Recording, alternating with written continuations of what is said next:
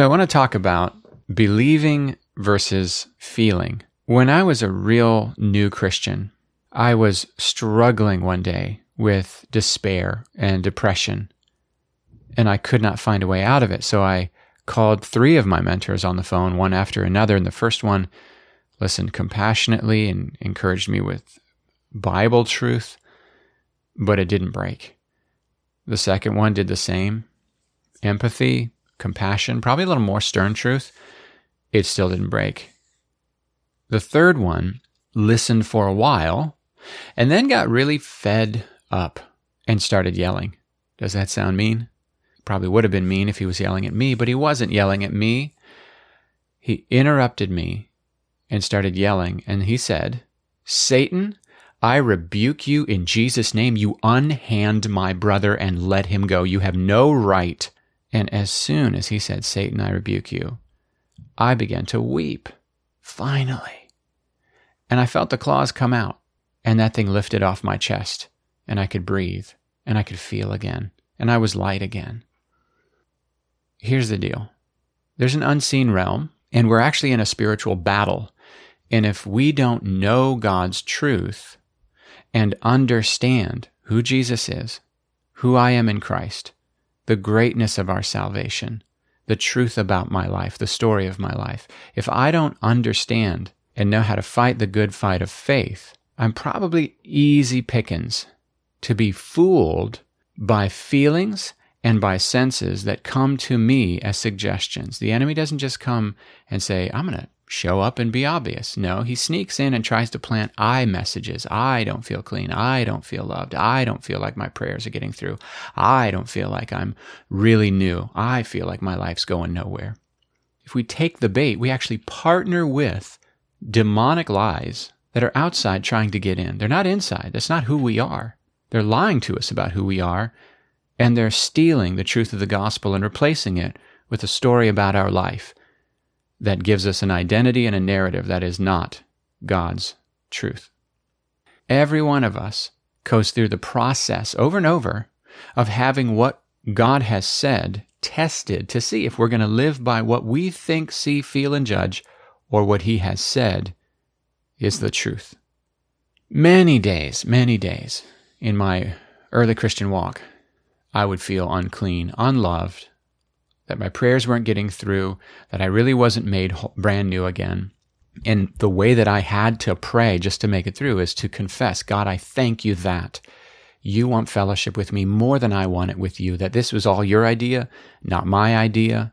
You're the one who qualified me and cleansed me by putting me in Jesus. You're the one who sent your Son to die to get sin off me, to make me your son again. You love me. That's the proof of it. My prayers are getting through not because they're powerful prayers and I feel it, but because you hear every thought of every person. My prayers are powerful because God's powerful. He makes my little weak self able to be heard and loved and precious and treasured. And that's what makes my prayers powerful. You. And I would have to declare and thank God for what the gospel was saying is true every single day, because if I went by what I felt in those early days, I was going to quit. So the truth is, it is working. I am loved. I am clean. My prayers are getting through. I am growing. I am changing into the likeness of Jesus. It's God's work in me. Philippians 1:6. He who began a good work in me will be faithful to bring it to completion. This is His idea. This is His power. This is His grace. The fact that I even care whether it's working is evidence that I have been changed from the inside out.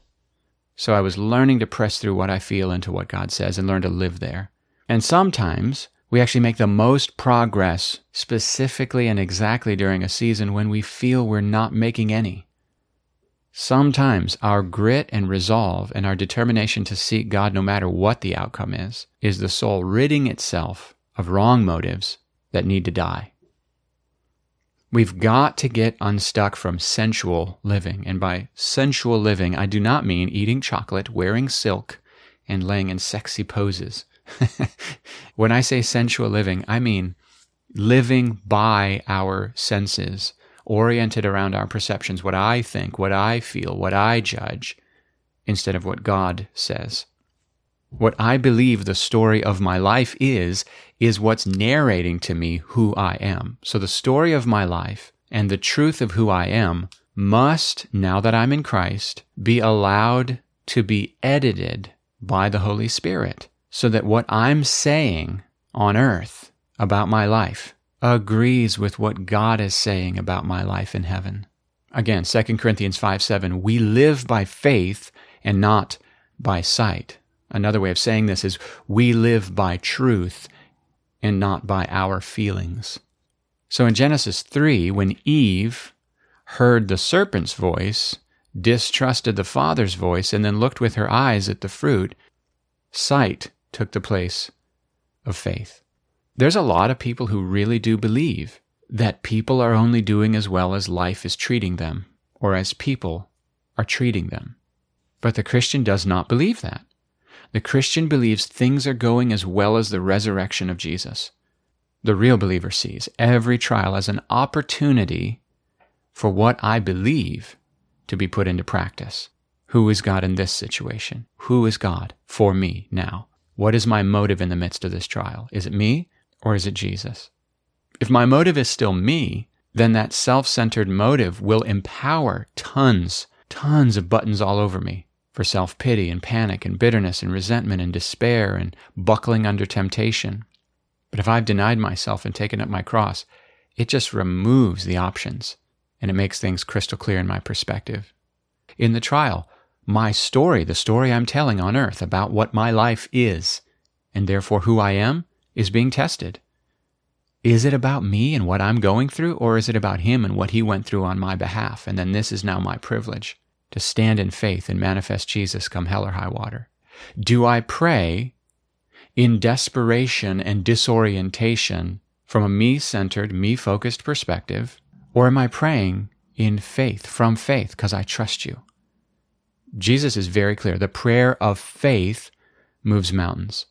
He says, when the disciples say, hey, increase our faith, he goes, I tell you the truth, if you had faith the size of a mustard seed, you could command this tree, go throw yourself in a lake, and it would step up and tear itself out the ground, and it would jump in that lake and say, yes, sir. James 1 says, if any of you lacks wisdom, you should ask God, who gives generously to all without finding fault, and it will be given to you. James 1:6. But when you ask, you must believe and not doubt, because the one who doubts is like a wave of the sea, blown and tossed by the wind. Verse 7, that person should not expect to receive anything from the Lord. Verse 8, such a person is double-minded and unstable in all they do. I've actually learned that prayer doesn't change things. The prayer of faith changes things. The prayers of anxiety that root us more deeply in the problem can actually be a cause of more panic, more trouble, more depression, more anxiety. What we believe is so important. So a person who's only doing as well as they're feeling is like a person covered in self-destruct buttons, and all that has to happen for that person to have a complete meltdown is for any kind of temptation or trouble to come, any negative message, any hurtful situation, and it will push one of our many available buttons, and we'll go, and melt down. Can you imagine if that was a soldier?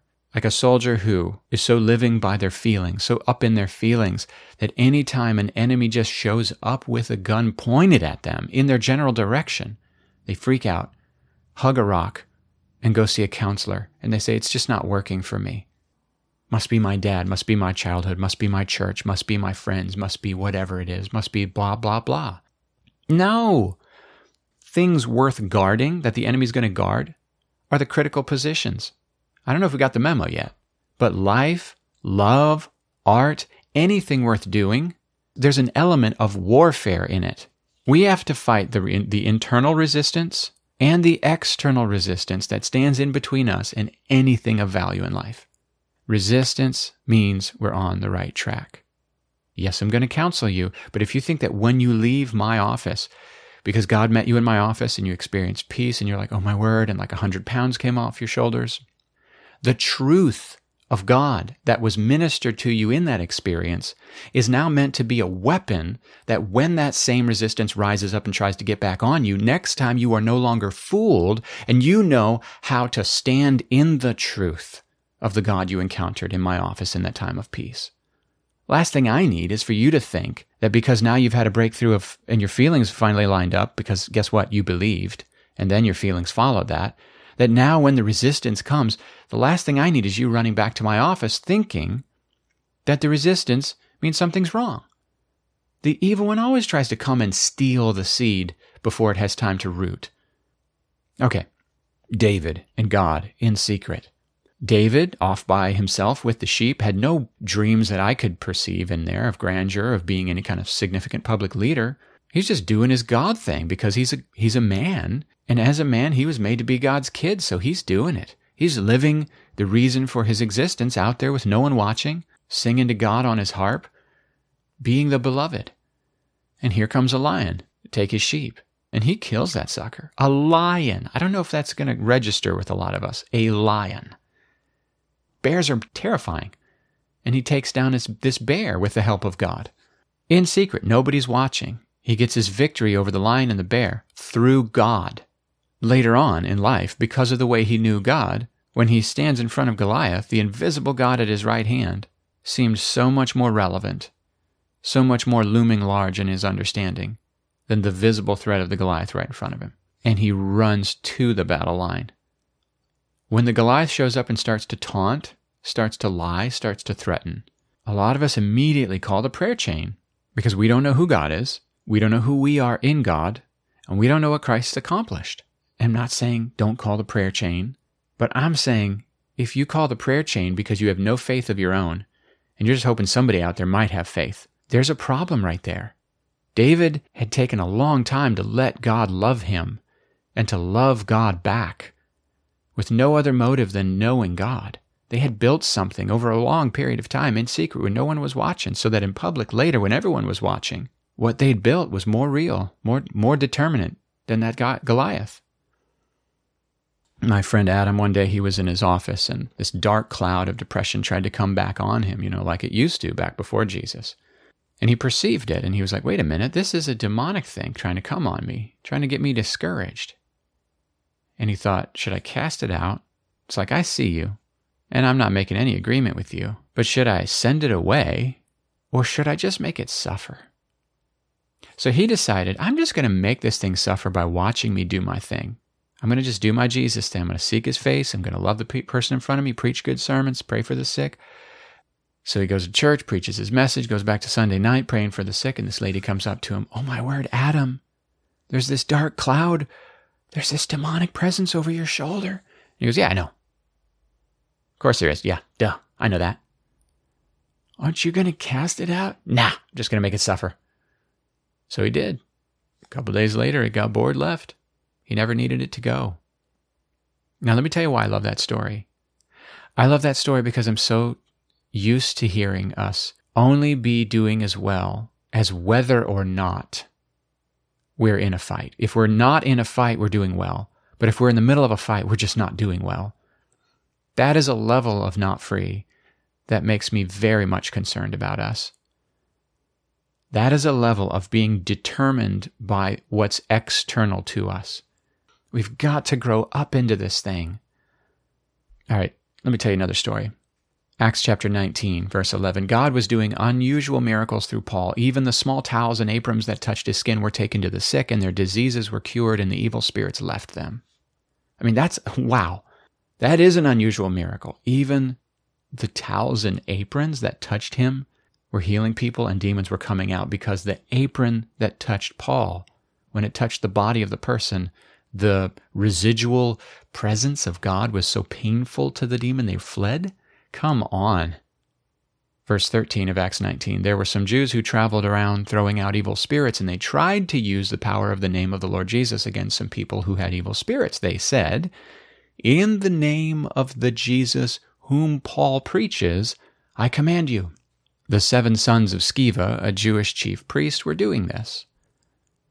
The evil spirit replied, I know Jesus, and I'm familiar with Paul, but who are you? This person with an evil spirit jumped on them and overpowered them all with such force that they ran out of the house naked and wounded. And this became known to the Jews and Greeks living in Ephesus, and everyone was seized with fear, and they held the name of the Lord Jesus in the highest regard. Wow. 2 questions. Number 1, why didn't the 7 sons of Sceva have authority? And number 2, why did Paul?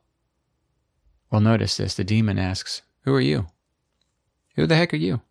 I love that question. They would probably stand there and say, I'm this person and I'm that person, and point to their spiritual pedigrees. But actually, they've heard of Jesus, but they don't intimately know Jesus. Not really. Paul, on the other hand, had substance.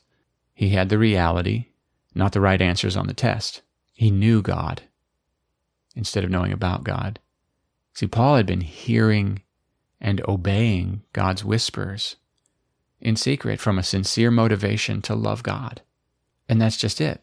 Humility before God and authority from God are inseparable. 1 Corinthians 4:20, for the kingdom of God is not a matter of talk, but of power.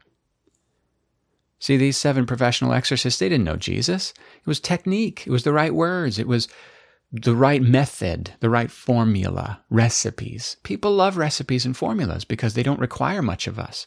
Just do this, this, and this, and it's going to work. Let me try this. Maybe this will work.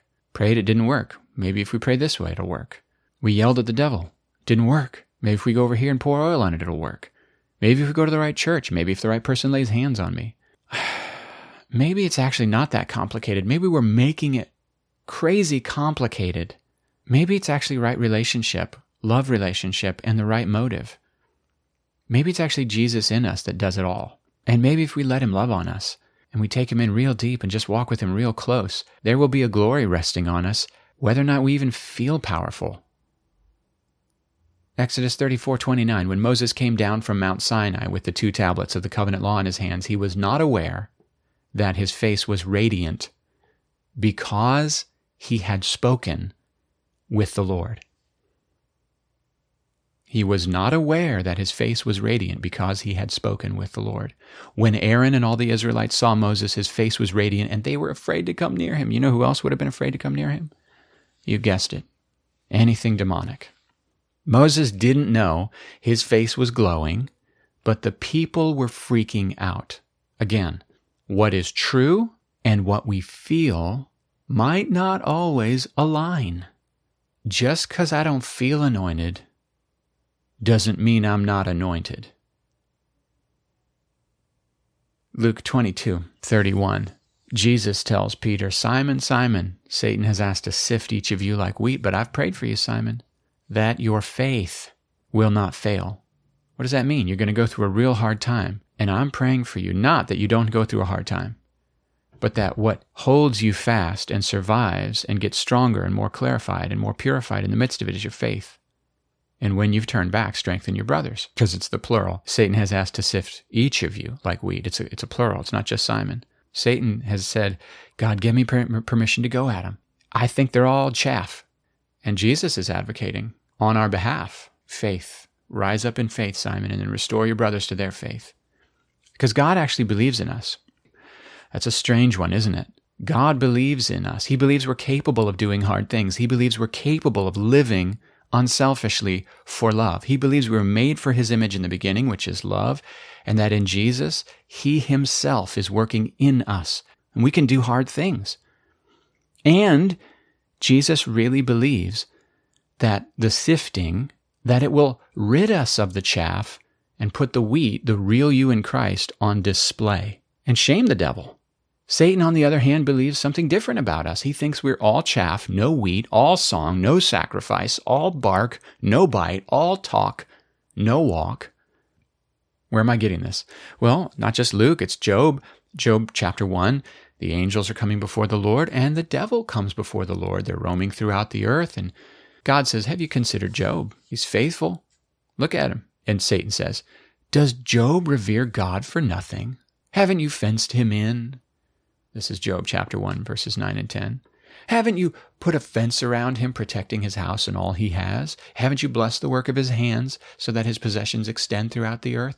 In other words, what's he saying? Job doesn't love you, God. He loves himself. He only loves you for what you give him. He only loves him. Just let me make him suffer a little bit, and you're going to see. Just watch. He's going to accuse you of wrong. He's going to claim it's not fair. He's going to throw a big pity party. He's going to lay down and die because he doesn't love you. He's selfish like everyone else. I just don't know if we get it. But we can. Right now, we can rise up and get it. We can begin to thank God for the truth that I am the beloved and he is mine. That the real story of my life is I'm the one he loves. I'm the one who loves much. Every pain has been redeemed. You will guide me with your counsel and afterward take me into glory. Whom have I in heaven but you, and earth has nothing I desire besides you. So Bernard, he said there's 4 stages of love. Stage 1, love of self for the sake of self. This is the natural state since Adam and Eve, our first parents, sinned. And then there's a little religion, right? Love of God for the sake of self. God, get me out of this jam. God, get me out of addiction. God, save my marriage.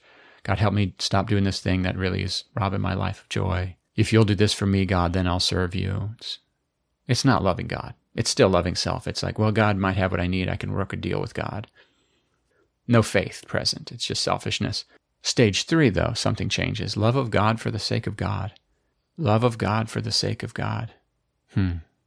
That's something truly supernatural happening right there. That's actually a conversion. That's not possible unless I'm born again. That's not possible unless Holy Spirit comes and transforms my heart. Love of God for the sake of God. And then the surprising 4th step, which we never saw coming, is actually love of self for the sake of God. Now I'm even merciful to myself because I trust that God's mercy is right. Now I'm actually believing what he says about me instead of what I thought about me. Now I'm actually living by the truth that I'm not allowed to look in any mirror and judge myself. I'm only allowed to look into his eyes and see his face, and what I see on his face and my reflection in his eyes, see myself through his eyes, is the only legal lens through which I'm to understand who I am, that my life's hid with Christ in God. And hid means 2 things. It means, first of all, I'm protected. My life is protected, kept safe in Jesus. But it also means that I can't find myself anywhere else. That the old me is not me. That the me in Christ is the real me. The new me is the real me, and the old me is not. If I can't see me through the lens of the faith, then what I think I see is not what he sees. We are here to be loved by God and to become that love. We walk by faith, not by sight.